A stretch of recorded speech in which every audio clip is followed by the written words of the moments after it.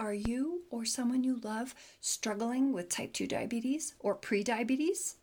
Then you are going to want to stay tuned through my upcoming 4-part series on reversing diabetes naturally.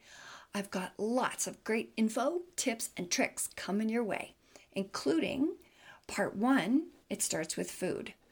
This is all about what to eat, the best way of eating for reversing diabetes and prediabetes, and why this works so well, and how to begin to implement these life-changing recommendations. And then there's part 2, digestion and diabetes, what digestive issues often worsen diabetes, why improving your digestive functioning is one of the crucial keys to reversing diabetes, and how to begin to fix your digestion to help reverse diabetes. Part 3 is improving immunity. What immune problems are often the root cause of diabetes? We're going to talk about that and about why fixing these problems are so necessary for reversing diabetes. And then we'll talk about how to strengthen your immune system to help reverse diabetes. And then part 4, taking care of toxins. What are toxins and why is clearing toxins so essential for reversing diabetes? We're going to talk about that, and we're also going to look at how to effectively boost your body's natural detoxification processes. But today, in part 1, we're going to talk about food and how to use food to reverse and prevent diabetes. Welcome to episode 39 of Ask Dr. Emily, a weekly podcast where we explore the what, the why, and the how of health issues from a holistic perspective.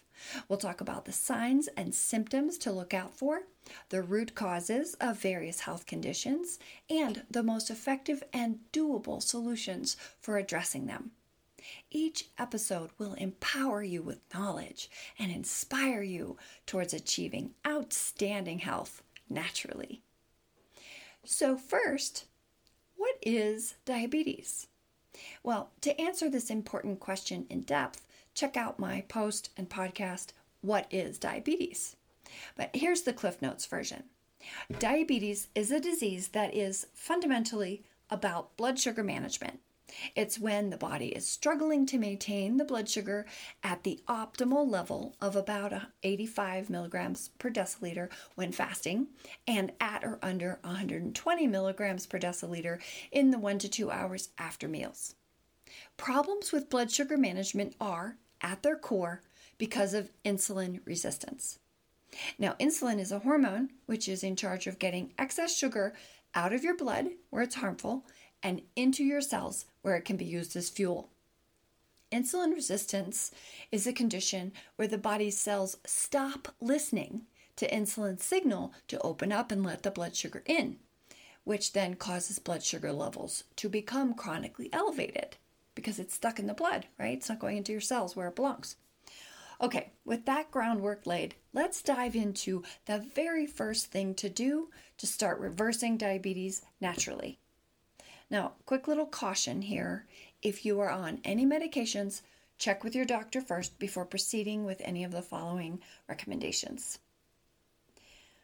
All right, so it starts with food.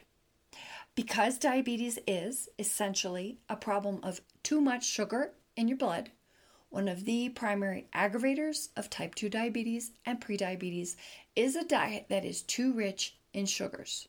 Makes sense, right? Sugars are also known as carbohydrates. So reducing sugar, carbohydrate, consumption is one of the most effective ways of reversing diabetes naturally, and it is the place to start. For many people with blood sugar management issues, this one change is all that's needed to get things under control once and for all. That's what I did. And for everyone struggling with their blood sugar, this must be their first step, because without reducing carbohydrate intake adequately, diabetes will almost always continue to rage on and gradually get worse and worse, causing all sorts of other health issues to worsen with it, no matter what else you do. So, the most effective change you can make when working on reducing your carbohydrate intake to naturally reverse diabetes is to drastically reduce your consumption of the 3 biggest offenders as soon as possible. So that means minimizing 1, caloric sweeteners, 2, all flour products, and 3, liquid calories. These items tend to not only have the highest carbohydrate content, but they contain carbs that are very quickly absorbed, which tends to skyrocket your blood sugar and make blood sugar management problems worse. So let's look at each of these in detail. Number 1, caloric sweeteners. These are the sweeteners that are typically food-derived, and they contain lots of calories and not many other nutrients. In other words, they tend to be quite nutrient poor. Whereas what we want overall is to focus on nutrient-dense foods in order to optimize health. Now, it doesn't really matter which sweeteners you choose. They all raise blood sugar too much, too fast in most people, and especially in people with type 2 diabetes or prediabetes. So step 1 for reversing diabetes naturally is to drastically reduce your intake of all caloric sweeteners and eventually move to eliminating them all completely most of the time.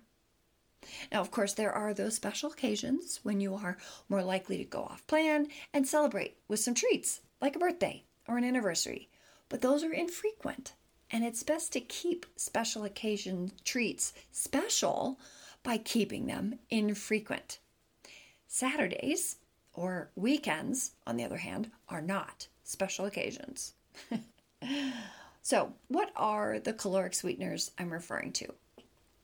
Many of them are very common and familiar, but many others that are often in packaged foods go by various names that may not be as easily recognizable. So here's a list of the many names of caloric sweeteners to be on the lookout for and to minimize and eventually mostly avoid. 56 names for sugar: barley malt, Barbados sugar, beet sugar, brown sugar, buttered syrup, cane juice, cane sugar, caramel, corn syrup solids, confectioner's sugar, carob syrup, castor sugar, date sugar, dehydrated cane juice, demerara, dextran, dextrose, diastatic malt, diastase, ethyl maltol, free-flowing brown sugars. That doesn't sound very good.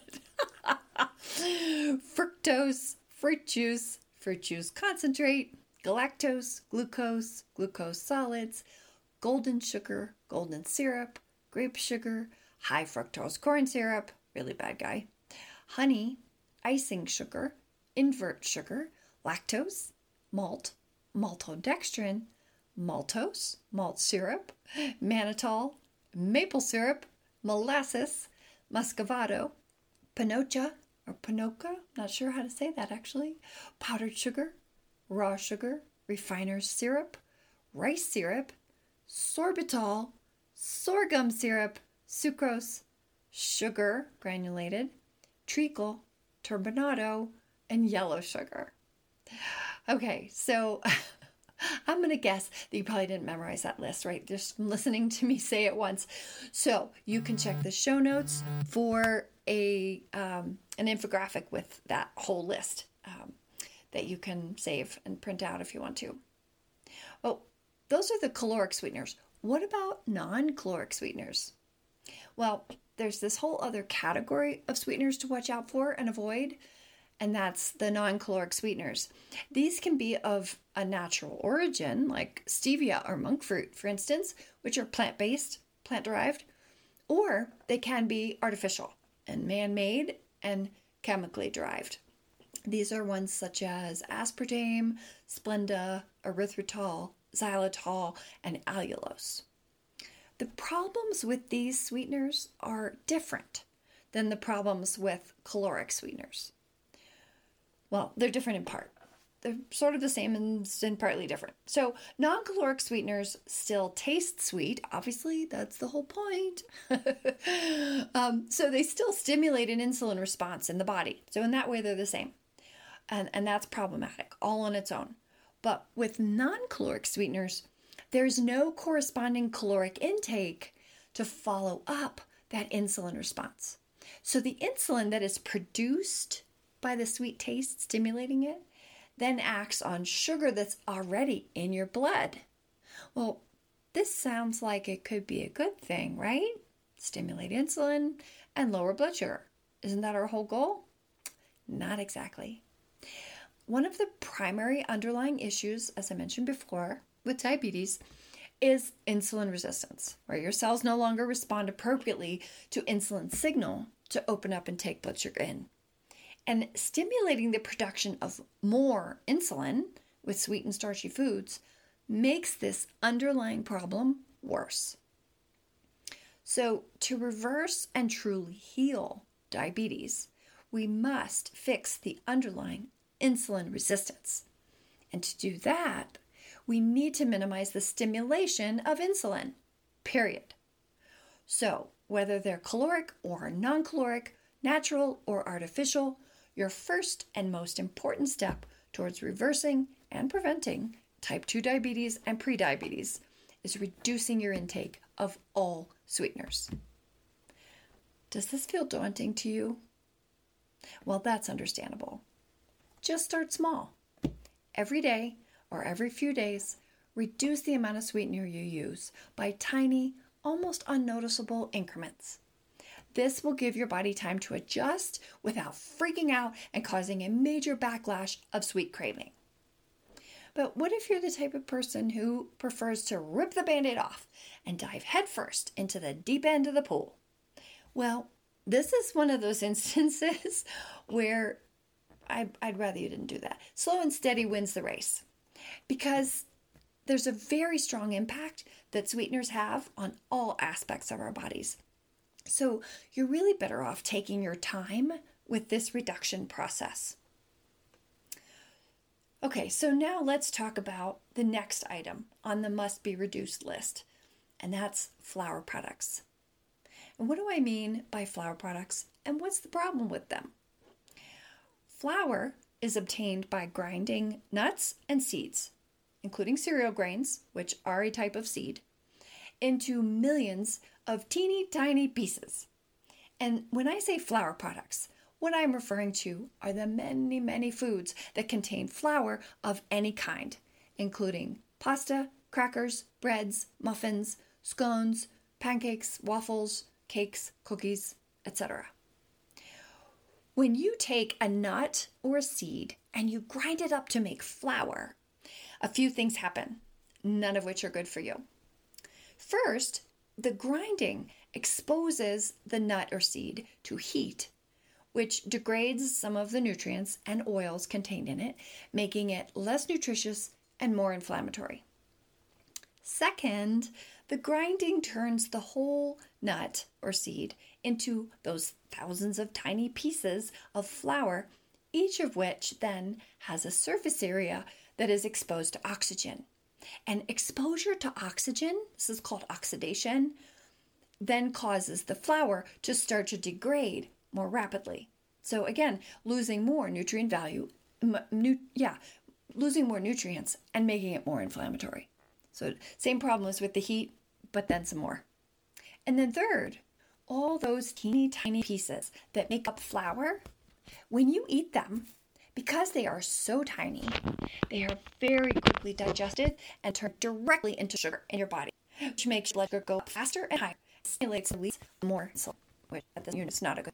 So reduce inflammation and oxidation, lower blood sugar and insulin, and prevent diabetes, as well as improve overall health. Reducing and ideally eliminating your consumption of flour products is your very vital step 2. Now, if this sounds even more daunting than step 1, I feel you. Flour products are everywhere and they're in everything, right? So reducing your intake, it's not easy, but it is an effort well worth making, both for reversing diabetes and for overall health. And like with reducing sweeteners, the key to success is take your time. Start with removing flour products and sweeteners from your mornings, since insulin production is highest in the morning, and reducing these items in the morning will help level out your blood sugar and reduce cravings. and it'll improve mood and energy as a bonus throughout the day. Now, happily, there are a few exceptions to the no flour product rule, which will help you in your efforts to minimize flour products in your life. So these are all best when you grind them yourself into nut or seed meal, which is very quick and easy to do, I promise. And then either use them right away or store them in the fridge in well-sealed glass containers with minimal airspace inside, since that helps to minimize oxidation and nutrient loss. The first and best choice is macadamia nuts. Due to their high fat content and the stable, healthy nature of the fats in macadamia nuts, these are a healthy option for making baked goods, such as my clean keto macadamia nut bread. The second runner-up is coconut flour. Rich in blood sugar regulating fiber and containing good fats and a decent dose of protein, coconut flour is a health-enhancing choice for most people. But watch out if you have digestive issues, because the fiber in coconut flour can be irritating for some people. And third, due to their healthy omega-6 to 3 ratios and relatively low carb contents, there are a few additional healthy choices for nut and seed flours, also known as nut meals, that you can use to make baked goods. And those are walnuts, flax seeds, hemp seeds, and chia seeds. These can be used to make crackers, breads, muffins, among other things, and they can be a big help in filling the gap left by taking out most other flour products, while at the same time improving blood sugar, insulin sensitivity, mood, energy, and always my goal, overall health. All right, number 3, liquid calories. So another lever you can pull to improve all those things is to avoid liquid calories.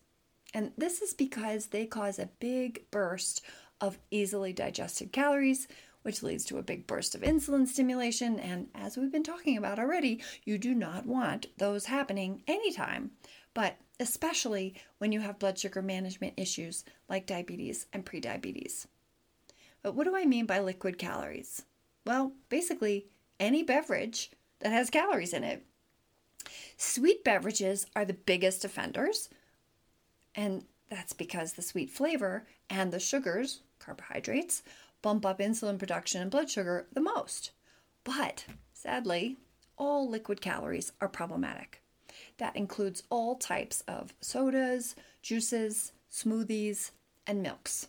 Dairy, nut, seed, you name it. This includes cream. Happily, once again, we do have a couple of exceptions to make things a bit easier. First, again, macadamia nuts are a super healthy option, and they make a delicious milk that is a tasty, satisfying, and healthy option in place of all other milks. Your best bet, as with most things, is to make your own, and it is super quick and easy to do. I've got a recipe on my website, check it out. But to save time, you can also buy it ready-made. Just watch out for additives like guar gum and xanthan gum that might be problematic for you. Some people are fine with them, some people it bothers them, so just watch out for that. Second, for juices and smoothies, if you make them low carb with mainly greens and herbs and spices like mint, ginger, turmeric, and use no fruit other than lemon or lime, then they're a decent way to get a boost of easily absorbed nutrients without too much blood sugar and insulin stimulation. If you're keen on this idea, but you don't really have the time or are having trouble coming up with tasty recipes that fill the bill, then there's a product called Paleo Greens, check my show notes for a link, that are quick, easy, and a fairly palatable option. You just add the Paleo Greens powder to water to taste, and bam! Your low-carb, nutrient-dense green drink is ready to go. Just takes a minute.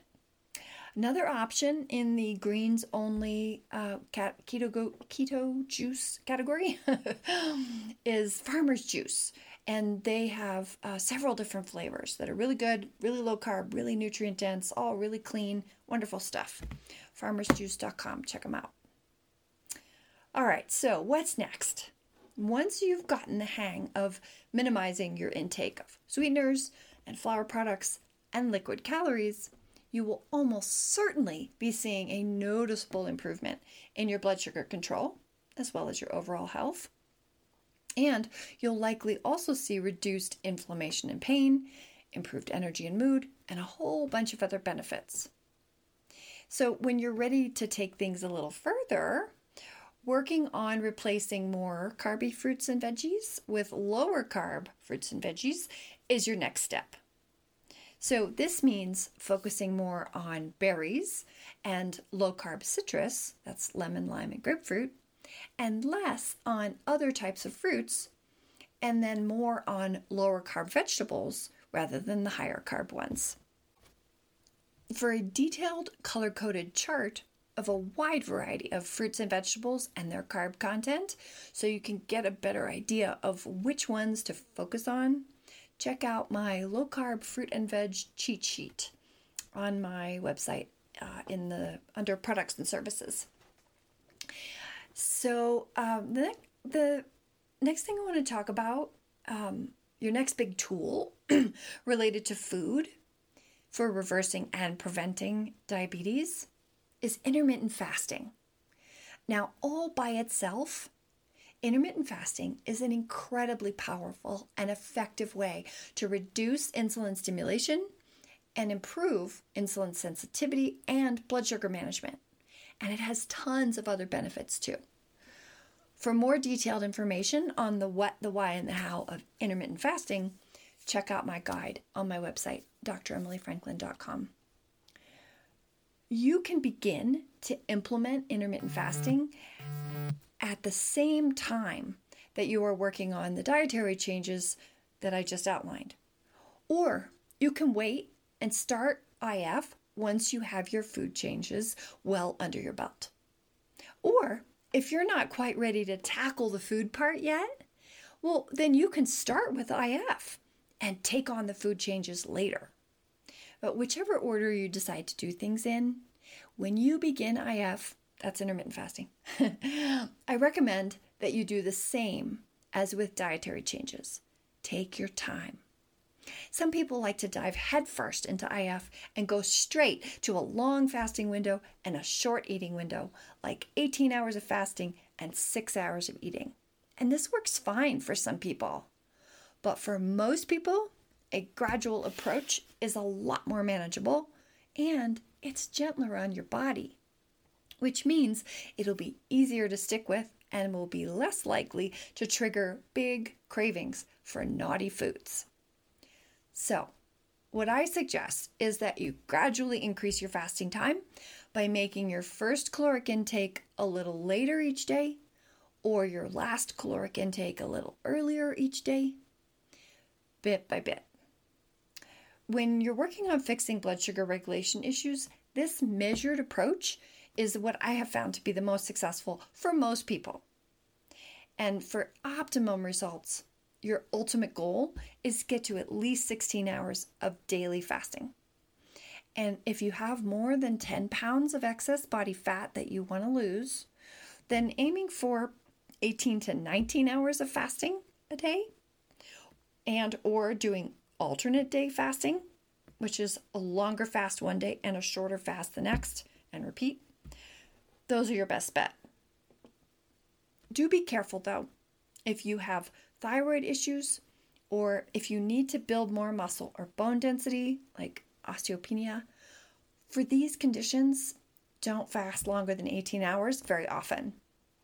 And if you're at all unsure about whether intermittent fasting is advisable for you, or again, if you're on any medications, check with your healthcare providers first before starting intermittent fasting.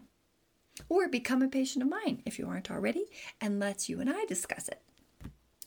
So, summing up, today you've learned the first and most important steps to take to begin to reverse and prevent diabetes and prediabetes using food. Those steps are: reduce your intake of sweeteners, flour products, and liquid calories. Switch from higher carb to lower carb fruits and vegetables and begin intermittent fasting. Now, in part 2 of this series on reversing diabetes naturally, I dive into the link between digestion and diabetes and share which digestive issues often worsen diabetes, why improving your digestive functioning is one of the crucial keys to reversing diabetes, and how to begin to fix your digestion so that you can reverse diabetes.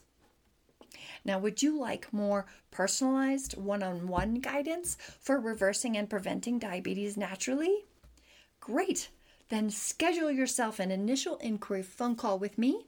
This is a free 30-minute phone call, and it gives us a chance to talk about your health issues and your goals and see if we feel like we're a good fit. So that's it for today, and until next time, eat well, be well, and enjoy.